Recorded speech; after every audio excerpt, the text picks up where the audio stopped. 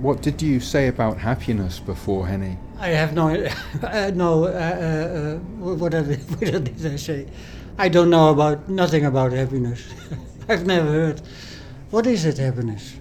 I live my life and I try to do the good things.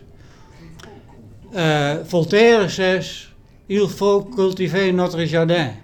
That's the last sentence from a book, Candide. Candide is a book about looking for happiness. Il faut cultiver notre jardin. You have to work in your own garden, in your own life, to do everything. Work on it, cultivate it. That's the secret, I think. So you've had 7 books published. 5. 5 books published, and on the cover of all of the books. They are subtitled with "Il faut cultiver notre jardin," and that's "Il faut cultiver notre jardin." That's the last line in the book Candide of Voltaire, the writer Voltaire, and it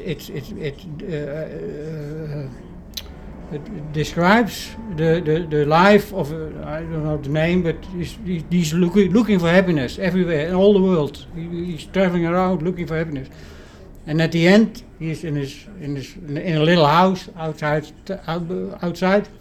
and he concludes: you have to work, you have to cultivate your own garden.